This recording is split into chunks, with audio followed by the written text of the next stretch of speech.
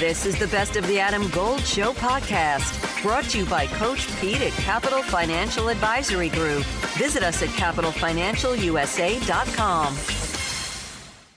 So when the PGA Tour on Monday announced I guess it was originally talked about as a merger with the Public Investment Fund and DP World Tour, which the PGA Tour is basically floating right now, I thought, too coincidental for me, coming 5 days after a story was published in USA Today in which the PGA Tour was basically found to have discouraged a company called Endeavor from investing $1 billion into Live Golf.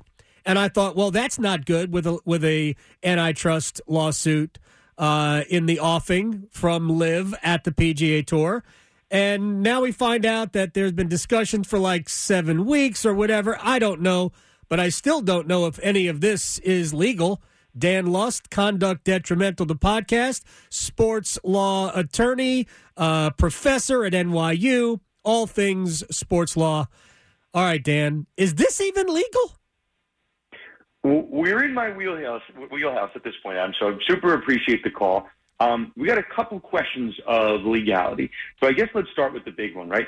Is this merger, I guess what we'll call it for now, sure, is it legal? So let's start at square one, right? Live Tour sues the PGA Tour and alleges that the PGA Tour has too much power. So, you know, this is not really so unprecedented. Just go back to the NBA versus the ABA, sure, the USFL versus the NFL. You go back; it's happened before. And in most instances, when it's a fairly well-known upstart, they end up merging in some sense with the incumbent league. Now, this one is somewhat odd, right, because this upstart has more money than the incumbent, but we'll talk about that in a minute. Now, once the smoke has cleared, what we see is not just the PGA Tour that allegedly has so much power, and the DOJ was already investigating the PGA Tour in terms of their kind of anti-competitive practices. So we don't just emerge with one PGA Tour. We now have a PGA Tour that's essentially 3 times the size as it was when the DOJ initially investigated. Right now we have Live Tour merged in. We have the European Tour, what is now known as the DP Tour. So this entity, at the end of the day, is now 3 times as large of the entity as the DOJ initially investigated.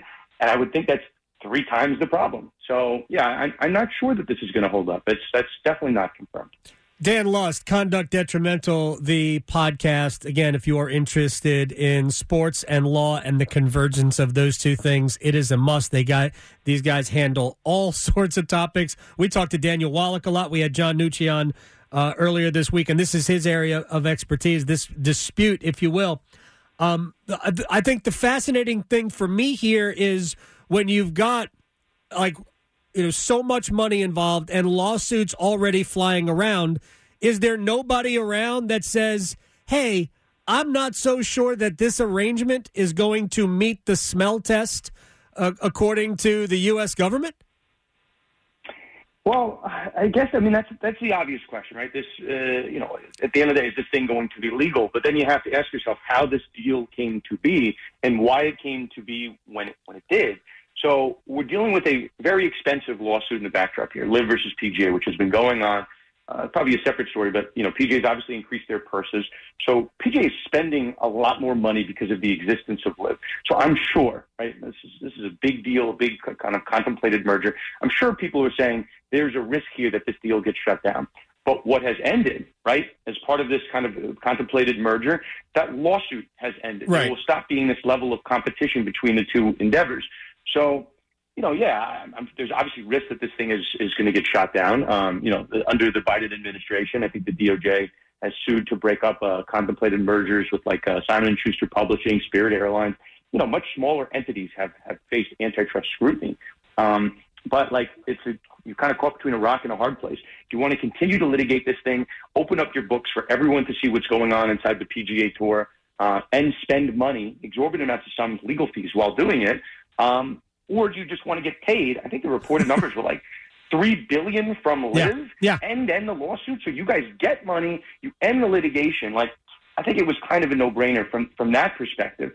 Obviously there's some issues in terms of morals and loyalty and getting into bed with PIF. But from a business perspective, if you're going to get paid billions and the lawsuit goes away, that has to be on the table. Well, it's obviously mutually beneficial. The public investment fund was not getting the bang for their buck with the level of attention that Live Golf was getting.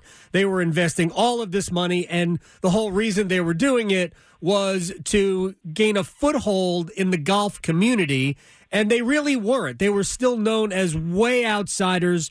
Tournaments weren't getting any attention, and I get all that. So they were looking like, how can we direct all of this money elsewhere to where we do get some return on investment? The PGA Tour wanted the lawsuit to go away, and probably both sides wanted the lawsuits to go away. Of course, the Saudis have a lot more money than the PGA Tour does. Here's my question, because if both sides want to drop the lawsuit, then, okay, they're not suing each other. Does the U.S. government? So they haven't had a problem with the PGA Tour before. Why would they suddenly now have a problem?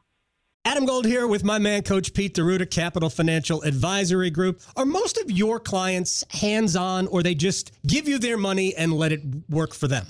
About 90% give the money, and then we meet every year and go through status reports, have a financial pit stop, making sure everything's fine. It is like a puzzle, Adam, but for the next 10 of you, we'll solve your own retirement puzzle at no cost or obligation. Call and claim your comprehensive review with Coach Pete and the team, 888-843-0013, or text ADAM to 600-700. Adam Gold is a paid spokesman. Investment advisory services offered by Capital Financial Advisory Group, a North Carolina registered investment advisor. I mean, that's what the DOJ essentially exists for, right? They're trying to spot out monopolies. They're trying to protect people. And I think, Adam, this is the larger point, right? We could talk about Live and PGA in a bubble, right? Why would the U.S. government want to go after a golf league? They have to protect the consumers. They have to protect potentially employees. So, where we go from here type of question is like, I don't know. Let's say, and we haven't talked about this yet, and I'm sure you talked about it on the show. Golfers that have been aggrieved throughout this process, right? Guys like Colin Morikawa that were reportedly offered $300 million by Liv, or Rory $500 million, or Tiger $800 million. These crazy numbers. They did not turn down this money, in part probably because of Jay Monahan, the commissioner's message, like, we got to stay loyal, we got to survive this threat from Liv, we can't get into bed with the public investment fund. And then, what do you know? Jay Monahan turns around and gets into bed with Liv in the PGA and the Liv Tour. So why I bring that up here? What recourse right now do those Colin Morikawas of the world, those aggrieved PGA Tour golfers that didn't take the money, what can they do? There is no competitor for them to go to. It doesn't exist. Right. The European Tour is now merged, Live Tour, PGA Tour. There is no competition in the marketplace at all. So those kind of golfers are kind of just stuck with it, right? They don't really have that much recourse. And that's why the DOJ exists. That's why the U.S. government looks out for monopolies to protect, obviously, consumers, but to protect sponsors, employees, independent contractors from one entity having too much market share. So that's why the U.S. government has to look into this. It doesn't matter how strong the PGA Tour's lobbying efforts are and stuff like that. Like, they have to look into this. I'm just not sure who the aggrieved parties are now, except for the players that could have gotten more money but chose to be loyal to the PGA Tour. But they're ultimately going to make out on the end because the Saudis are investing about $3 billion into professional golf in the United States and in Europe. So, I don't even know who the aggrieved parties are, but all I know is professional golfers are going to be making, no offense, but a lot more money than they deserve, because it's clear to me anyway, that the PGA Tour really couldn't fund what they had set up in response to the Saudis. The sponsors could not fund what the PGA Tour wanted. And so the Saudis, who have unlimited money, they're going to help professional golf fund all of it. And you know what? That might be gross to a lot of people, but I think that's what's about to happen. Is there a better way of looking at it than that, Dan? No, and it's. I don't think that. I think you kind of hit the nail on the head. Like, we're talking, and we spent a lot of time in our show the last couple of weeks and months talking about the Washington Commanders NFL sale, and that's, there's a handful of people in the United States, and we talk about the Phoenix Suns sale or the Denver Broncos sale, a handful of people that have $4 billion or $6 billion. Like, it's huge money. Then we're talking about, like, the Live Tour, and we're talking about, like, tens of billions of dollars that were invested into this league that had no chance of success just to get into the United States market in terms of sports. Now the Live money controls the PGA, right? Controls the PGA Tour. So I think where we go from here, again, like, is this a sign of things to come? Like, obviously the soccer world, is rife with kind of PIF money. Sure. Do we have the public investment fund that tries to buy an NFL team? Like, what is next, right? PIF has some level of involvement with WWE, Formula One. But let's see, right? I don't think we can rule it out with respect to our 4 major pro sports, be it the NFL, Major League Baseball, NHL. It's all an arms race, so you can have the most money.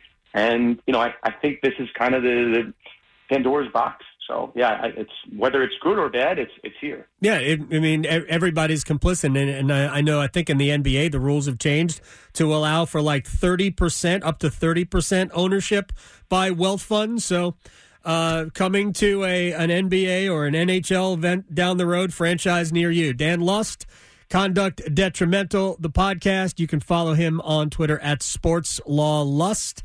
That's a great Twitter handle, by the way, Dan. I appreciate your time. Have a good one. I'll talk to you soon. Appreciate it. Anytime. Without the ones like you, who work tirelessly to keep things running, everything would suddenly stop. Hospitals, factories, schools, and power plants, they all depend on you.